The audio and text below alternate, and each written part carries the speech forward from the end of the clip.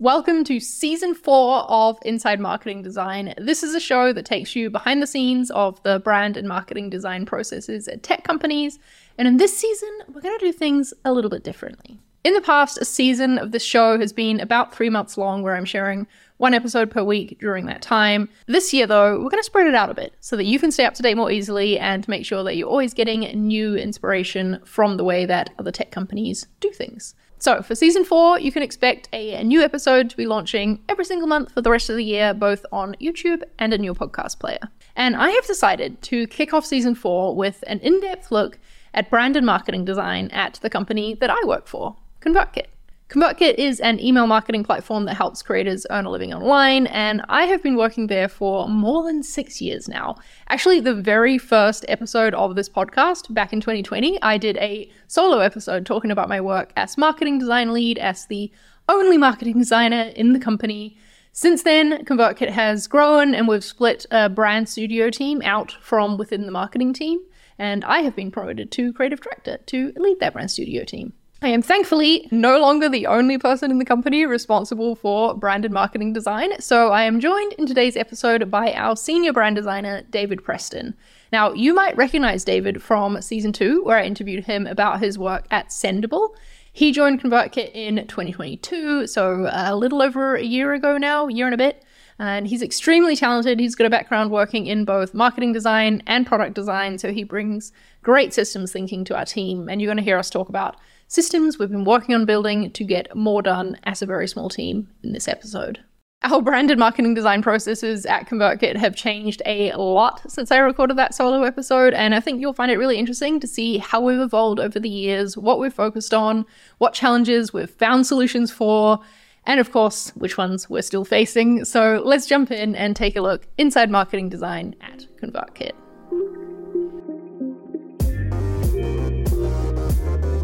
So, David, this is a bit of a different episode because I'm not technically interviewing you. We're just talking about our work together. But why don't you kick us off and tell the people who is on the brand studio team at ConvertKit? Yeah, sure. Thanks for having me back. It's great to be here. So it's myself is the senior brand designer. You are the creative director. So you sort of steer the ship. Then we have a storyteller in-house, Issa. We've got Henry, the filmmaker, Corey, the web developer for the marketing site, and I think that's it. I hope I don't forget anybody. That would be embarrassing.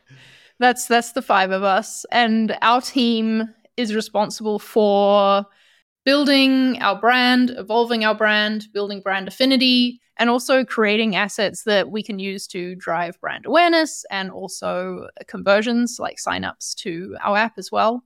Our team sits within the growth org in the company. And as well as our internal full-time team, we work with a bunch of contractors too. Holly Arnett has been a contract graphic designer for us for a long time, I want to say 4 or 5 years now, first working on our blog and now on a bunch of other things as well, including our illustration system.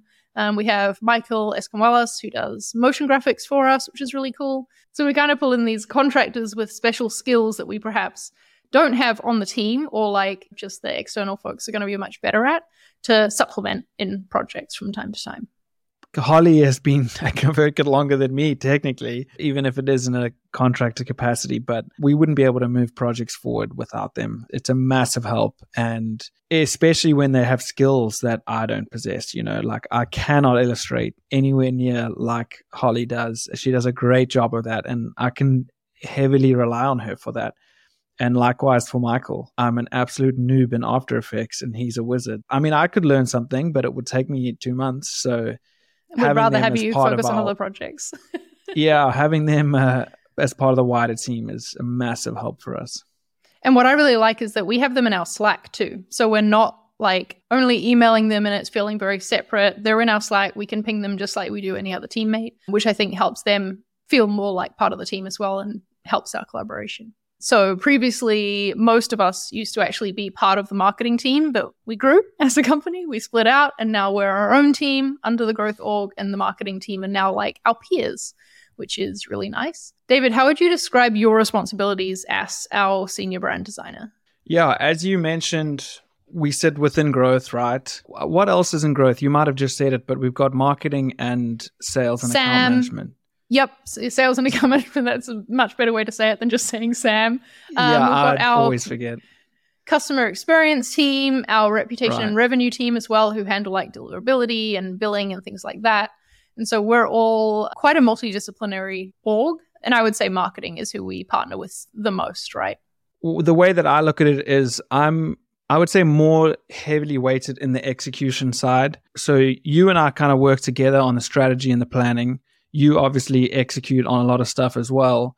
But where you seem to be more weighted in the planning and the long-term strategy side and making sure that everything that we do as a team is onto a single goal, I would say I'm just leaning more into the executing on the things that we need to do in terms of creating assets or properties like web pages and things like that. So my role also has a little bit of coordination where it comes to coordinating contractors or external design partners and other people that we're working with. I'm probably like 60-40 more into executing, and you're probably the other way in terms of strategy and executing. That's the way that I see it. I don't know how you feel about that. I have a feeling that the percentages might even be slightly more different. It might be more like 80-20 for me or 70-30 on the strategy versus executing side. I don't know how I feel about that because I do really like to get my hands dirty in the pixels.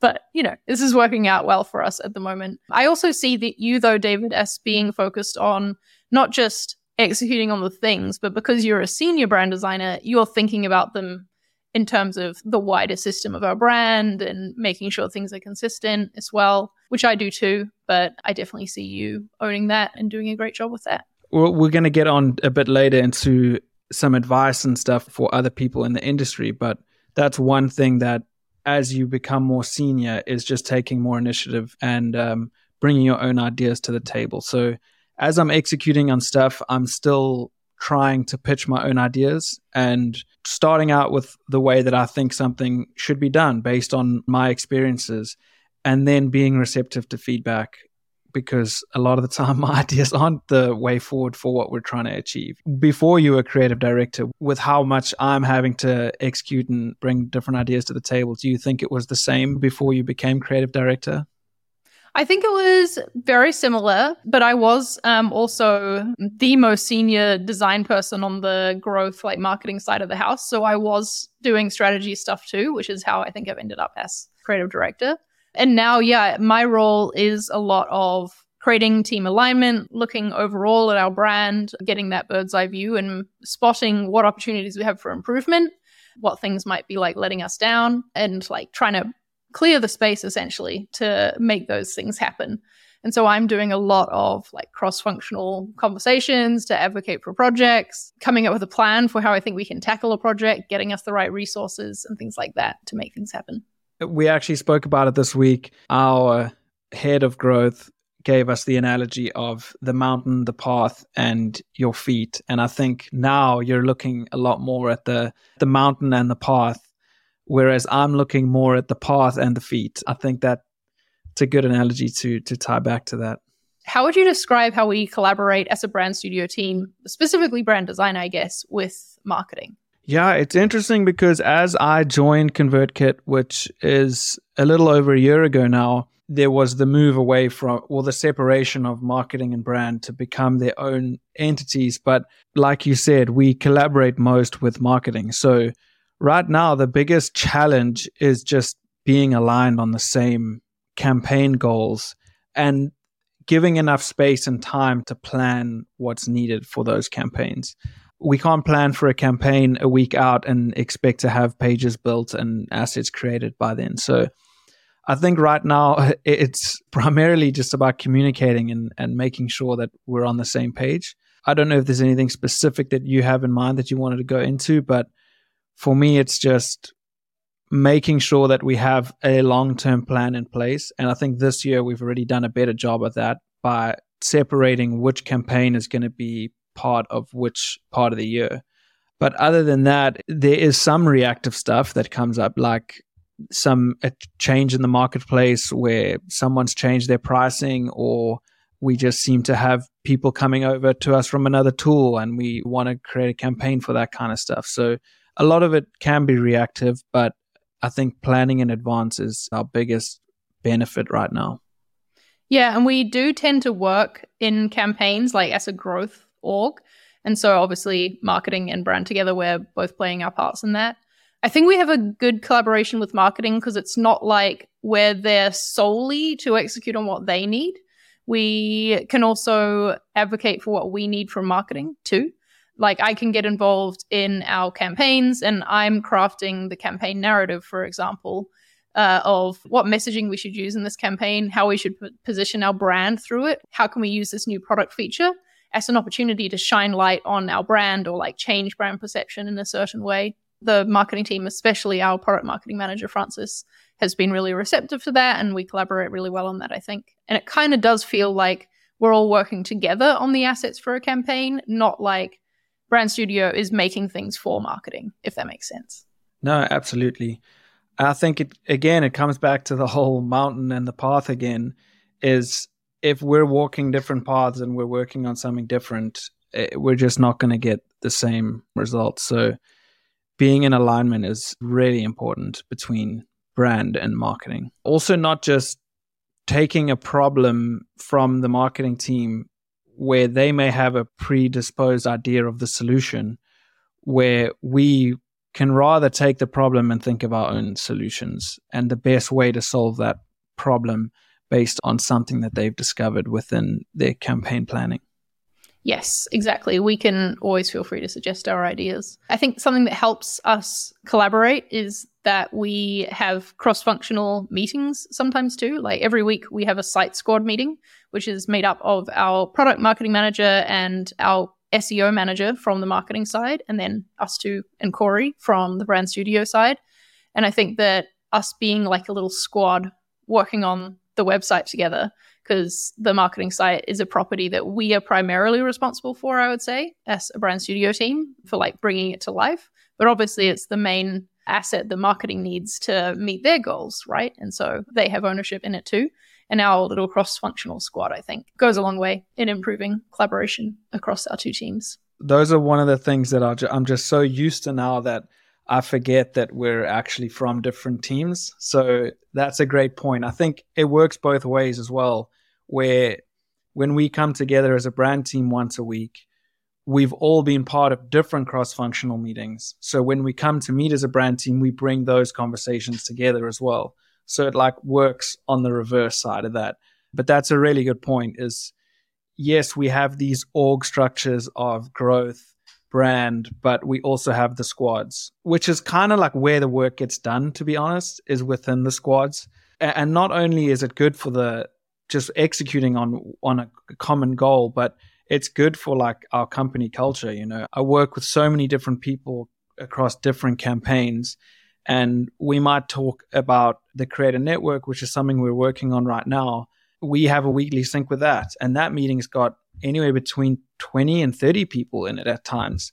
And in a 60, 70 person company, that's like it's a large chunk of the company. Chunk of the company. So yeah, those cross-functional meetings are super important, not just for executing, but for building relationships within your organization and your teammates. Yes, especially because we're remote. We didn't say that yet, but we are remote, in case anybody didn't know. And then another cross-functional meeting that we have that's really valuable is our design team meetings. We don't have technically like a design team in our org structure at ConvertKit, but it's basically just all of the designers at ConvertKit getting on a call together every 2 weeks or so. We have this great agenda, Fig Jam that you made, David, that's really awesome, and we all add to. We discuss inspiring things, talk through, opportunities that we see, give feedback to each other's work. We do a little show and tell, which I really like. That has been transformational, I believe, in getting brand design and product design closer together within ConvertKit.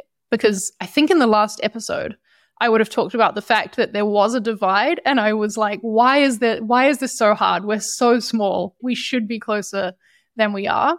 And now I feel like we're in a pretty good spot. But what do you think? I didn't experience it for that long when it felt disjointed, but I would agree. I think as much as you can work in the design tools that you're used to, even for meetings, you should do it, which is why we love FigJam so much. Rather than having meeting agendas in Google Docs, like why not do it in the thing that you're used to working in, and being able to add visuals, and it's the tool that's always open on your computer, or at least on mine it is. Yeah, I think as a design team across the entire company, there's less than 10 of us, which is pretty small for a software company. So we need to rely on each other. And I think the amount of times I've brought something to one of those combined design meetings between product and brand, I always think I'm at a dead end with an idea, and then someone from the product design team says something and it clicks, So having those outside opinions, and even though you and I work so closely together with a lot of our brand critique and feedback, getting an outside opinion. We can be too close to it sometime. Yeah, exactly. And even when it's feedback from non-designers, it can be helpful. So yeah, I definitely think the gap between product and brand has come together, and we're working on things now like a shared illustration system where the illustrations you see on our website will be the same or similar to in the app. And I think those are all things that create a unified experience for a customer who's come from our website and then signed up to join the app. Yes, I think especially the show and tell portion of our meetings, and just like getting everyone comfortable sharing work with each other, has helped me as creative director be able to have more influence, I think, within our product on design decisions that impact our brand, whether it's choosing a color that's going to represent a certain feature, right? If we're doing that in the product, we need to be doing it on the marketing side of things as well to keep consistency. And yeah, our show and tell sharing has been really helpful with that. Do you think we should talk about Creator Network maybe as an example of a project? Because it's so fresh in our minds. We're literally we were probably both working on it 2 seconds before we jumped on this call. Yeah, I'm deep in it. I can show you sketches. For the video watchers out there, it's been going on. But we did sort of complete already one phase of the campaign. So maybe let's talk about that. I think it's a good example of our collaboration with marketing and the flow in which we work on things together. So why don't you start, David, by telling folks what Creator Network is and about the waitlist campaign that we ran, high level. The Creator Network is a way for creators to grow their communities and their lists by using each other, and leaning on each other. So the easiest way to describe it for me is suggested follows or users on something like Instagram. When you follow somebody, you'll get a list of suggested people to follow that are similar to this person. So the difference with what we're doing on the Creator Network is that you choose who you want to recommend. So let's say I have my own email list and it's on my website, and I want to say every time someone signs up to my newsletter, I want to recommend Charlie because we both talk about design. It's less of a in your face, here's a bunch of random people we think you'll like, and it's more about curating and selecting people that you want to work with. And just within the testing group that we're running now, we're already seeing people's lists grow because of the network effect. So it's working really well, and we've executed on it pretty quickly as well. So it's been cool to see results so early. Yeah. And this was a key feature for us at ConvertKit this year that we're launching. And obviously, when you're launching a new feature, a new feature inside your product, you want to create a marketing campaign around it that's going to make an impact, that's going to get people excited about it, not just get existing ConvertKit users to join it and start making use of the feature, but also get new people to sign up too. And so that's where we came in and we ran this waitlist campaign where it was sign up, join the waitlist to get a chance to try the beta. For this, I wrote the campaign narrative like I talked about before. So that kind of looks like an overview of what are we trying to convince people of with this campaign? What are we trying to portray? What perception are we trying to build? And from that doc, Francis, our product marketing manager, creates a go-to-market plan, which details all of the assets and things we're going to need to create in order to bring this to life. And that is where you came in, right, David? Yeah, pretty much. The tagline for the landing page ended up being grow your newsletter faster with no extra effort. So that's kind of the crux of what we're going at. We want to be able to show creators that we can facilitate the acceleration of their growth by helping them join forces with other creators. And the most important thing is it's other creators within your niche. If they're interested in design and they're following Charlie, then they're probably going to find interest in other designers because that's why they're following you, right? So building out the wait list was, for us, a way to generate interest, a way to let people know about the idea, and then also a way for us to get feedback on not just the product, but on the campaign, because we haven't launched to the general audience yet, right? We're still in a beta phase. So whilst our product team is getting feedback on the beta product, we're secretly getting feedback on the campaign messaging and making sure that it hits home and that it's resonating with people, so that when we go to launch, we've refined that and we've iterated on that, and hopefully can be even more effective than what we've seen with the waitlist launch. Yeah. What did your process look like for creating all the assets that went into marketing this waitlist? What do we make and how did you go about doing it? We had the brief and the campaign doc. That's where we got most of the messaging and sort of strategy from. And then from there, it was focusing on the waitlist landing page first, because I think it's easier to build out assets around the campaign based on whatever visual identity and design language you decide to use on the waitlist landing page. But I think I started with the wireframes, just getting a structure of the page down. And because this was less of a long-term campaign production and more of a like, we need this pretty quickly. So I jumped into just using old landing pages that I'd created and I've just pulled components from there. So it didn't look like wireframes because a lot of it had actual colors and real buttons and things that we use, but it didn't have much UI thought. It was just getting UX structure on a page. And that way I was able to collect feedback a lot quicker. I let people in the team know. I was like, look, this isn't final high fidelity designs, but what do you think of the layout? Is this communicating the right message? Then teammates who were writing copy were able to see the copy visually and they could see where it's too long, too short. And then while all that's going on, going to all the other necessary people who are involved in their campaign, Caitlin, who's writing emails for all the emails that will go out, Danny, who was running social media, Tony from an ad agency partnership that we have, what they're going to do with paid ads. So I then reach out to them and ask them, what assets do you need for you to be successful in your side of this campaign? That was quite a long process, and this leans more into me talking about the coordinating side of my role. And then once I've got all those requests, I make sure I've got all the details that I need from everybody. Then I went to our partner Superside. Then I take all those requests from everybody else and I package them into something that they can understand and brief them basically on all the assets they need. And then while they are doing that, I can go back to the landing page design. In the past, I've done landing page and assets together at the same time, and one of them always suffers. Either the assets just don't have a lot of variance, or the landing page is rushed, or so this was great where I could focus on the landing page. From there, it's just about getting the landing page shipped and getting the assets to promote traffic and get people to the landing page and sign up for the waitlist. And I mean, we'll have some on screen now for people watching the video version, but there were so many assets as part of this campaign. And I don't think we would have been able to produce that many, you're right, without having outsourced help. I think this is honestly something that I learned during the last season of Inside Marketing Design, was just how much other companies rely on an external partner for stuff like this. And that is why we now have Superside, because I was like, look, this is what other companies do. I've got to advocate for us to have this as well. Clearly, it's been working out great for us so far. I think it's really important that you talked about all the coordinating you did for that, David, because we don't have like a brand producer on our team, which is also, as I've learned from doing this show, something that a lot of other teams have, is a brand producer who acts as the go-to for all the other teams in the company and is like collecting those needs, feedback, whatever. We don't have that. We have to do our own project management.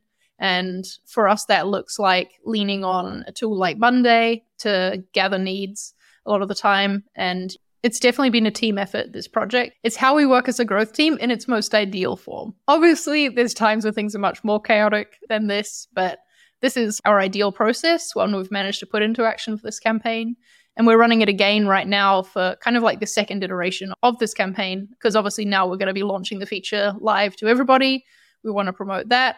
And we're learning from how the previous campaign performed, what assets did best for us. We'll lean into like similar things to those in future. Can you talk about the photos that you took as part of this campaign and why you took them? Because that was from an asset learning, wasn't it? I have experience with photography from a past life. I knew from other campaigns that just photography of a creator using our tool on their laptop or whatever, they've performed well in ad assets. Releasing a new feature into our product, we had no photography or we had no images of a creator using that tool. And the reason why photos work well is because they add context to around the desk or a creator's, even just the hands of the creator. You know, if they've got nail polish on, if they've got paint on their fingers, it tells a story. So, and I'm comparing this to just having a screenshot of the product. You know, I've got a camera here and I knew that we needed photography, and I just asked my partner if she would sit down on her laptop, and I put the designs up in a Figma prototype. So it wasn't even in the product, but it looked like the app, and took some photographs and gave that to whoever needed them in the campaign. And that was allowed people to share on social media.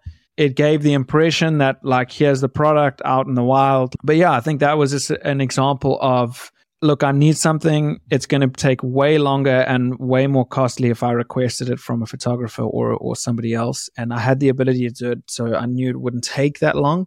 And it worked out really well. And I think those are running as ads now as well in the campaign, as well as in organic assets. So I think I'll do more of that in the future, to be honest. I like it. And that's the taking initiative that you were talking about before as well. In general, I think we're pretty lucky with the photography we have access to at ConvertKit though, right? Issa on our brand studio team, who David mentioned before, writes these long form profiles of creators that we publish on our site. They're beautiful. They're also recorded as a podcast if you prefer to listen to them. But as part of this, we commission a photo shoot of the creator. So we get a bunch of really high quality images that we can use to accompany the story. We give them to the creator to use as well, so they can have like updated headshots and things like that. But it also means we get to use these images in the rest of our marketing. Like that's part of the contract that the creator signs. And so we have this huge library of like our own stock, quote unquote, photography of real creators who really use ConvertKit in their real spaces, doing their real creative things. And I think that's pretty special. When we first started working with Superside, they were putting together a presentation for us, and they had a photo of someone on the first page. And I was like, oh, I don't recognize this person. Who is this? And they were like, it's a stock photo. Like, it's a stock model. And I was like, no, we do things differently here. Let me show you where you can find a real creator. And I just think that's really cool that I can look at our site and be like, oh, there's Gabby, you know, there's Cortland hanging out on that page. And they're not just photos to us. They're like people behind the photos too. I think it's good to have your awareness whenever there's something that you know you need a lot of, or you always run into a roadblock of, oh, I don't have this thing. Like when you have the opportunity, just like create a bank of those things or have them at the ready. And I think that's essentially what a design system is, right? When we reuse something over and over again, we create a system that we can use. And I think photo and hopefully in the future for us, video will be a part of that, especially when you're trying to tell a story. I think photo and video just do such an awesome job at that. Yeah, and we didn't say this in the start too, but making creators the heroes of our brand is really important to us at ConvertKit. That's what we aim to do with everything that we put out. We want to make sure that creators are the heroes of it. And so that's why we are very pedantic about things like not using a stock model, but using a real creator instead. But I think you just gave us a good transition there, David, to talking about design systems and how we're using systems currently to like increase our efficiency.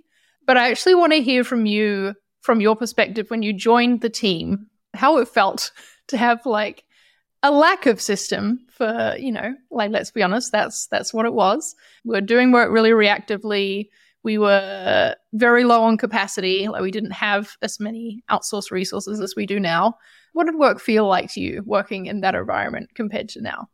In my last, I would say my last 2 roles before this, so 3 in total, I haven't experienced what it's like to work with a complete system and to have like a systems designer. I think every company I've worked at has been in desperate need of a systems designer who just focuses on that. We've come a long way in the year, but I still think we've got a long way to go. it does energize me. I don't want to say I'm passionate about it. Some people, like Joey Banks, is very passionate about design systems. So if you don't know Joey, go look him up on Twitter. Great guy and a very talented systems designer and designer in general. But I would say that we have come a long way. We're seeing progress. One of our ConvertKit customers, James Clear, he wrote Atomic Habits. And what we need to do with our design system is to just make it a compounding effort where we do a little bit every week or every month or every day even. Because over time, that's going to grow. Making components and making things that you use a lot of time and just having that awareness of when is something taking up a lot of your time, that to me is a good signal like, okay, we need a system here.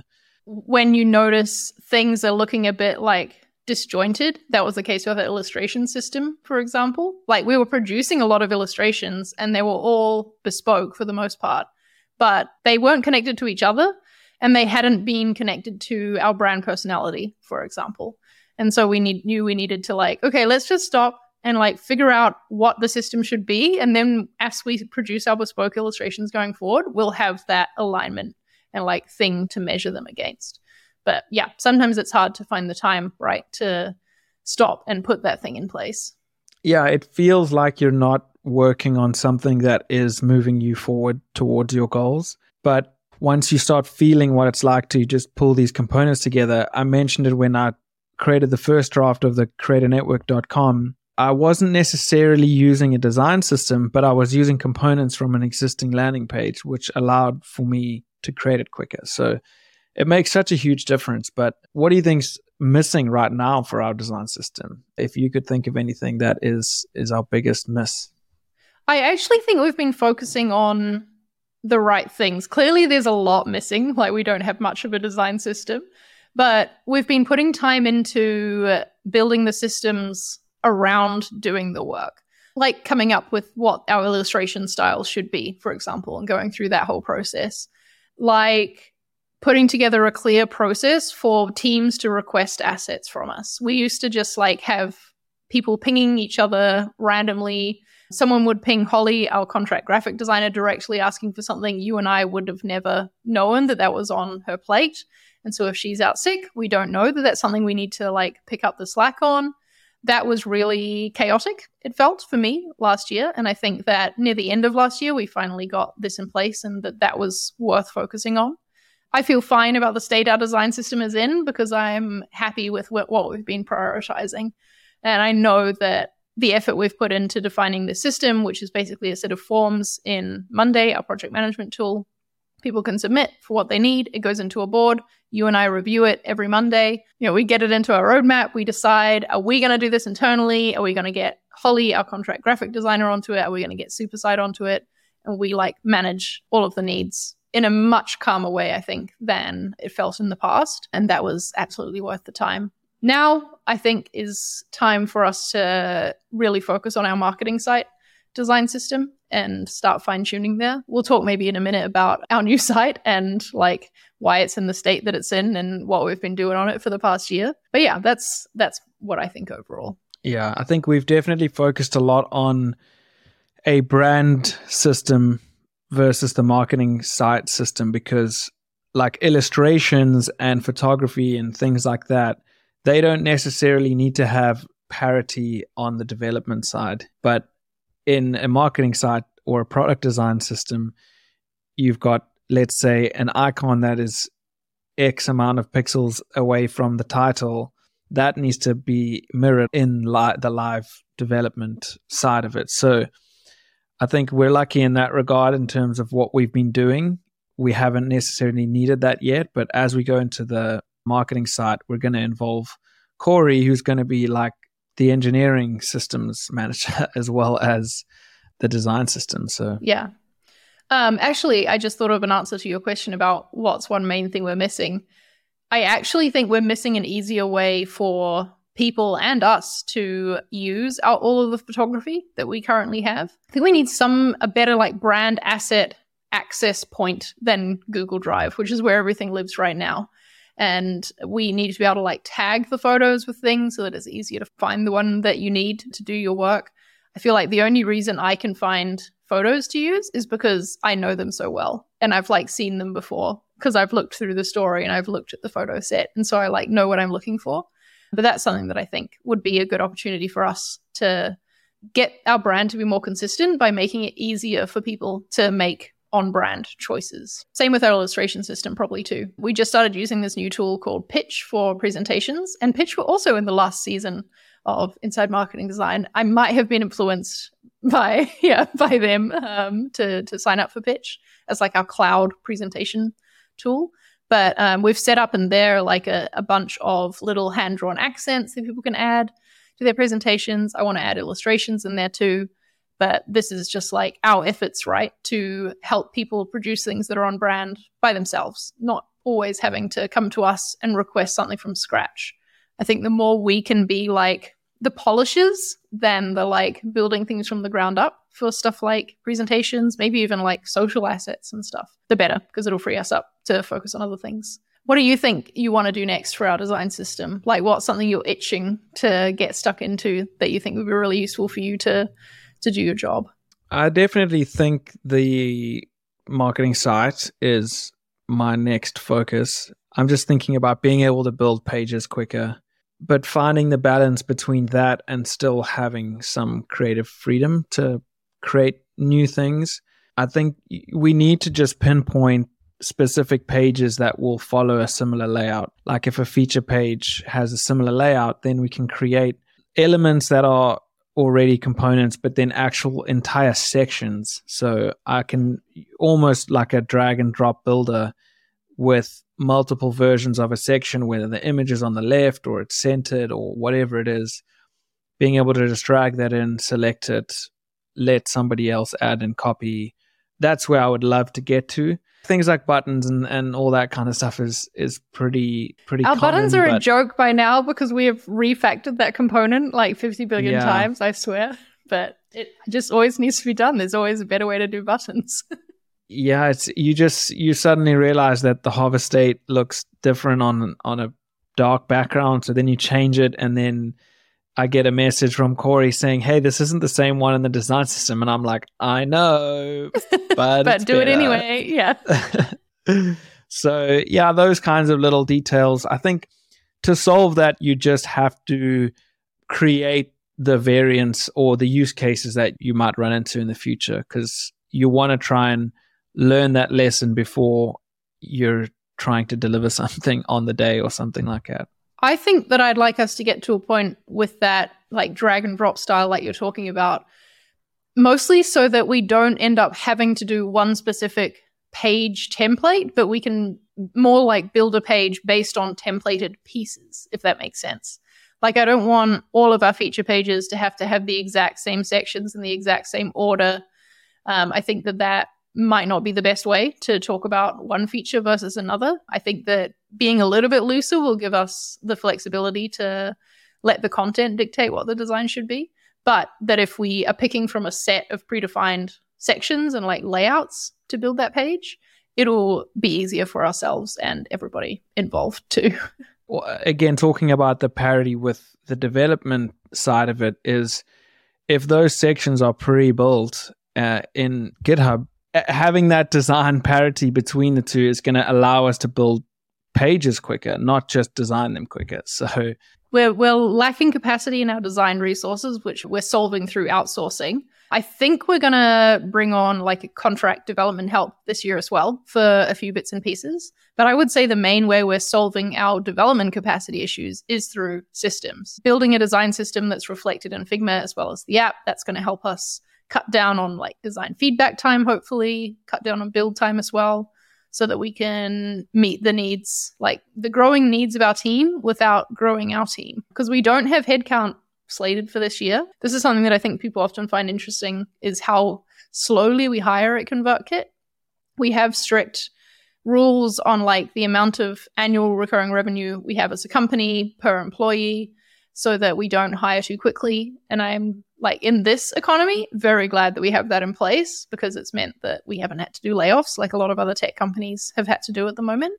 But it does mean that we have to get creative with the ways that we solve problems, because we can't just be like, hire someone. But let's talk about Site 2.0, which is our pet name for the latest version of our marketing site. Last year, Corey refactored our site completely. So like not one single line of code that you see on ConvertKit.com now existed this time last year. It was completely rebuilt from the ground up on a new system. It was previously a very custom WordPress theme. Now it is built on Next.js using React and Tailwind. But yeah, we completely overhauled our site. We wanted to have a better system. We also wanted to be able to get better performance from our site too. We're struggling with site speed, which is really important for SEO, which is a main traffic source for us. But maybe, David, you can talk about what role you played in this project, because honestly, you had a lot of more hands-on time with this project than I did. Most of it was around just reviewing and QAing a lot. When you say just reviewing and QAing, you mean reviewing and QAing, I don't know, 100 pages? Something like that? We did it over a longer period, so it didn't feel like it. And a lot of the pages were similar, but yeah, there was just a lot of reviewing. I would definitely say we didn't cut corners. We just made a lot of compromises because we knew that having the new code base was more important than everything being perfect right now, because it would make us work faster this year. It was built within WordPress's framework, PHP and all of that. And it just slowed us down. Every time we needed to launch a change, we'd have to wait 15 minutes for that change to be reflected, for us to see something. So just having the code on the new headless WordPress through React and that whole new system has allowed for us to do things quicker. So even though we made some compromises, we've been able to fix those compromises quicker.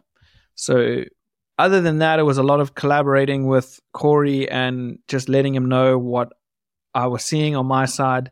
I'd have my iPhone out, my iPad out, my MacBook, so I could see different screen sizes all at once. I would use Chrome's inspect tool all the time, and I actually created presets of each breakpoint that we have in our system. So in the inspect tool, you can create presets for different layout widths. So I would just click through all of those and see them, and that allowed me to just give feedback quicker. And then this year, we've actually learned that Vercel, which is another tool we're using to test stuff. Some way. Yeah. Yeah, it's like a staging environment, basically. That's it. Yeah. I can add comments directly into the HTML, which is amazing. That saves a lot of time. My process was screenshotting in Figma and putting it in Figma and adding comments. So that's negated that need, which has been pretty great. We didn't create a lot of new components. There might have been some cases where we did, but more of the new creation has happened this side of the year. Yeah, we had great plans when we first set out to be like, okay, let's rebuild our website. We were like, why would we rebuild something we know we're getting rid of? Let's redesign each page as we go too. We quickly realized how much we were biting off more than we could chew when it came to that idea. We scaled back. We're like, okay, well, we'll just redesign these pages. Okay, maybe just these 5 then. And then I think in the end, we redesigned the features page, and that might have been it of the new pages we shipped. So we did take a gamble in taking on this project. I think this is a good example of the influence we have as a brand studio team in the company, that we can advocate for a project like this and say, we need to really slow down, drastically shipping new stuff to our site. We did, of course, fix things and add stuff that needed to be added throughout the year, but we didn't take on any conversion rate improvement projects, for example, because we knew that we needed to invest the time now in order to be able to move faster in the future. I'm really glad that we had buy-in on that from the execs, because we're already seeing the benefits of it and the speed at which we've been able to work for this Creator Network project, for example. But I am still excited for us to get on to officially redesigning the pages that we have to do, because I know that there's a lot of opportunity for us to improve our conversion rate. It's something that we focus on a lot at ConvertKit, but we haven't actively been able to do a lot of testing and design changes to push towards it recently. What are some of the pages at the top of your priority list that you want to start redesigning, and why do you think they're so important? Definitely our whole features section, going with that idea of the modular, that's a good word that just came to mind, modular sections to build out feature pages. I think that we have a lot of feature pages that are very old, years and years old. and they're perhaps not reflective of the current state of the product and all the great things you can do with it. And part of that is because it was not easy in our previous site system to make updates. And we didn't have like the modular idea going, so that it was hard to like fit a new section and basically get to redesign the whole page if you wanted to add in just one thing. Otherwise it felt like a Frankenstein. So I'm excited to get that going. I think that it'll serve us to be able to be more nimble with the way we update the site to talk about our product as we ship new product changes. We're going to obviously focus on the homepage and the pricing page. I think as a software company with a subscription model, people tend to go to the homepage and the pricing page. Those are our most traffic pages by far. Yeah, that's a reality that we face. So I think we'll definitely be focusing our efforts there in terms of optimizing. But like you said, I think there's a few signs of old branding and just inconsistencies that in an ideal world, we would love to just focus on changing all of that, and updating all of that. But with things like new features, like the Creator Network, we have to prioritize. And that's just something that happens as a smaller team. We can't always just be making things the way we want and fixing branding along the way. So I would say, the homepage, the pricing page, in terms of optimizing effectiveness there. I think we'll do this as well by adding to it piece by piece. And I think the announcement bar that you added recently as part of the Creator Network campaign is a good example of that. That's a new component that we now have in our system that we designed because we needed it for this campaign, but we know it's going to come in handy for future campaigns too. And whenever we need one, we can now like turn it on and make it happen, and it exists. We invested the time to build it, and it'll serve us in the future. And so I think with every project we do going forward, we'll look for other opportunities like that of like, okay, we're building this thing. What piece of it are we going to add into our design system that we know we're going to use in the future? Yeah. And it's like thinking of the site as a product. I think, like you said, when we decided to move things to the new code base, we told everyone that we couldn't add new stuff to the site. And essentially what we were saying was, you can't add anything new to this product until we do this thing. We've definitely thought about it like that. And now we're at a point where, okay, we're ready. The foundations are in place and we're ready to do these things. So a lot of it comes down to communicating and making sure everybody's aware of that. These foundational changes have already paid dividends, and I don't think the Creator Network pages would have been possible to have been done that quickly without Site 2.0. So it's been awesome to see. I also don't think that we would do anything design and dev related that we do as efficiently if Corey wasn't on our team. I know this is something that you and I talked about when I interviewed you when you were at Sendable, was about the idea of handing things over the fence to a developer and how different that is here. When we first formed the brand studio team, Corey remained on the marketing team, and I quickly saw just how much value it would bring and how much, we could improve our efficiencies and everything by bringing him over to brand studio as well. And having the people who are making the stuff together on the same team. Even though we can collaborate really well across teams, there was just something, I don't know if it's the word is symbolic or whatever, about having him actually physically on the brand studio team that I think has worked out really well. And I love that we have our multidisciplinary team. Yeah, that's been huge for me in terms of a difference from other roles, is having a development partner, not only to help with the actual design and development partnership, but also to work with each other on different ideas. I don't want to design something that is going to take him 8 months to build. It's just not feasible. So I often will wireframe something and I'll ask him, how long is this going to take? Is this too much? Is this too heavy of a lift? And we'll be able to iron those things out before I go ahead and spend 2 weeks designing something. So having that close communication has been massive for me. Let's start to close out this episode by looking forward to the future about the challenges we're working on solving at the moment. We already touched on this with the design system, with the pages that we want to add into the site. But is there anything else that you're looking forward to solving next, David? A lot of it is around the system stuff. I've always wanted us to use more of our photography within our brand and more of our videos. We have a series called I Am a Creator, which you talked about. They're literally award-winning films, and they're so amazing. And I want us to incorporate, even if it's 2-second clips of those within parts of our product pages. I think they're so much more engaging for somebody just looking at a site rather than a big blurb of copy. So that's something that I want to work towards, and even being able to use that as on social media as well. I would say continuing to collaborate with design partners, whether it's an individual contractor or a team, an outside company. I think that's going to help us focus on the things like refining the brand on the website and building these modular sections. Because we're not having to create 50 million assets. Yeah, absolutely. And like, it does save time. It saves a ton of time. So I think those are the main directions I'm looking forward to. I'm looking forward to us, now that we have shipped Site 2.0, getting back into doing A/B tests, really closely looking at data from a marketing site and opportunities for improvement there, doing user research as well. That's something that I used to do a lot of and haven't done, honestly, for like the past year and a half, I want to say, which is maybe embarrassing to admit. But hey, this is the realities of a small team. Things aren't always ideal. And I'm looking forward to us making space to get back into that, because I know that that's a major way that we as a brand studio team can contribute to our company-wide goals. Absolutely. And having the systems in place is going to allow us to create the version A and the version B a lot quicker as well. We don't want to spend forever creating 2 versions that we know one of them isn't going to get used. Yep.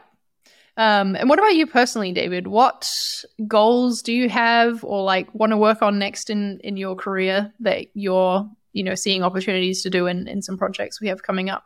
Yeah, I haven't thought about it too much, to be honest. I think having just successful launches, we've got not only the Creator Network campaign, but we've got a few other campaigns coming up that I'm excited about. We've been talking a lot about creating new merch at ConvertKit, and that energizes me. My first ever design job in 2011 was at a clothing company. So there's always that side of me. And I know you as well. I've been involved in t-shirt making and that kind of stuff. So yeah, I ran my own t-shirt making business for like a decade. So it's taken me back. Yeah.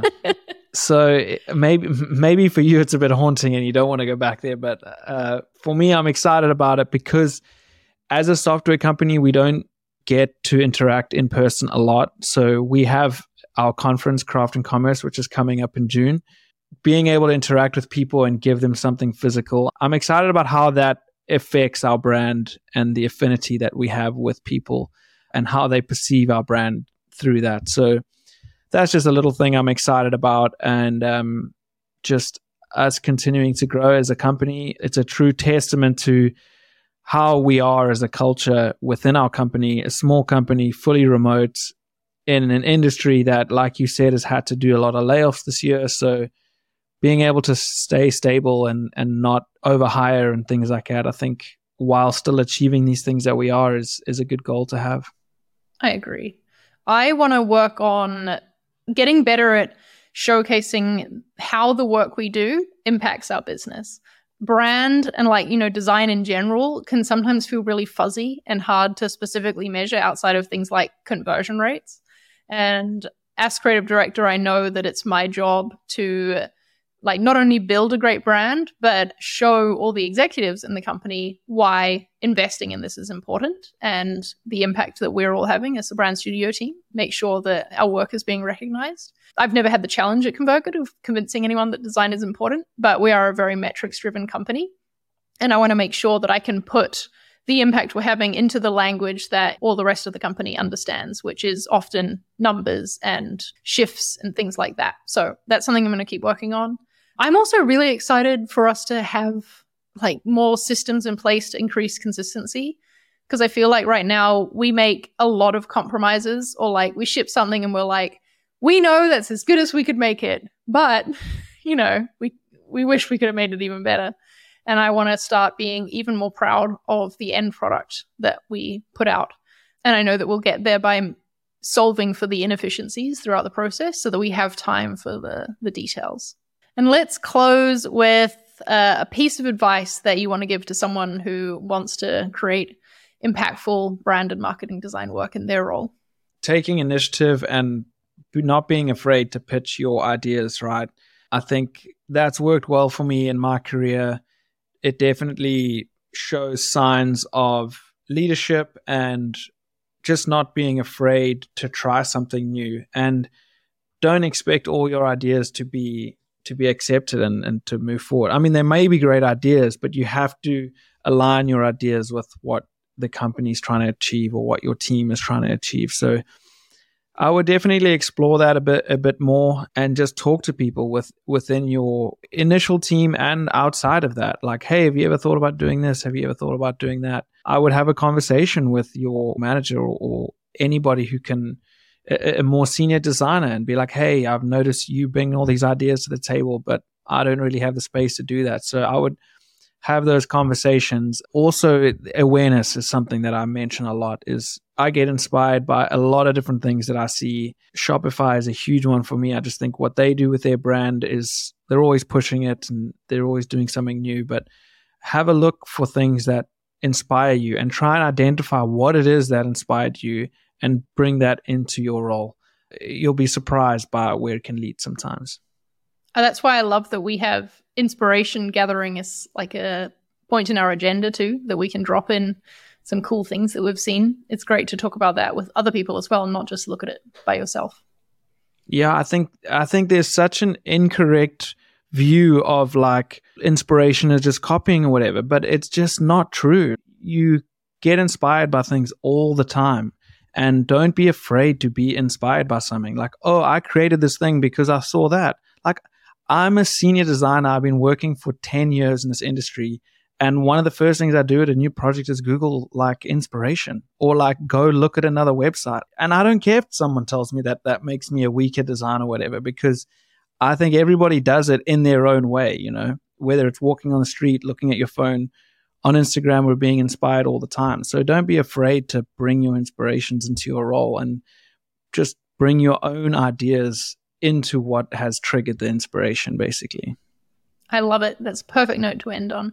Well, thanks, David. I'm glad that I didn't have to do this episode by myself. It was nice. It's nice to work on ConvertKit brand with someone else, and also to share it with everybody too. Yeah, if you've listened to the Sendable episode, this is a full circle moment. So thanks for having me, and I'm glad you didn't do it alone either. If you enjoyed this episode and found value in it, please let me know by leaving a thumbs up and a comment on the YouTube video, or a rating and a review on Apple Podcasts. With a more regular cadence of episodes throughout the year now, I'm really hoping that this show can reach new audiences and truly become the go-to source for brand and marketing design inspiration. So help me out by telling your friends about it, spread the word. You'll find all past episodes of the show, including both the video and the audio versions, on insidemarketingdesign.com. So check them out, and I'll see you in the next episode.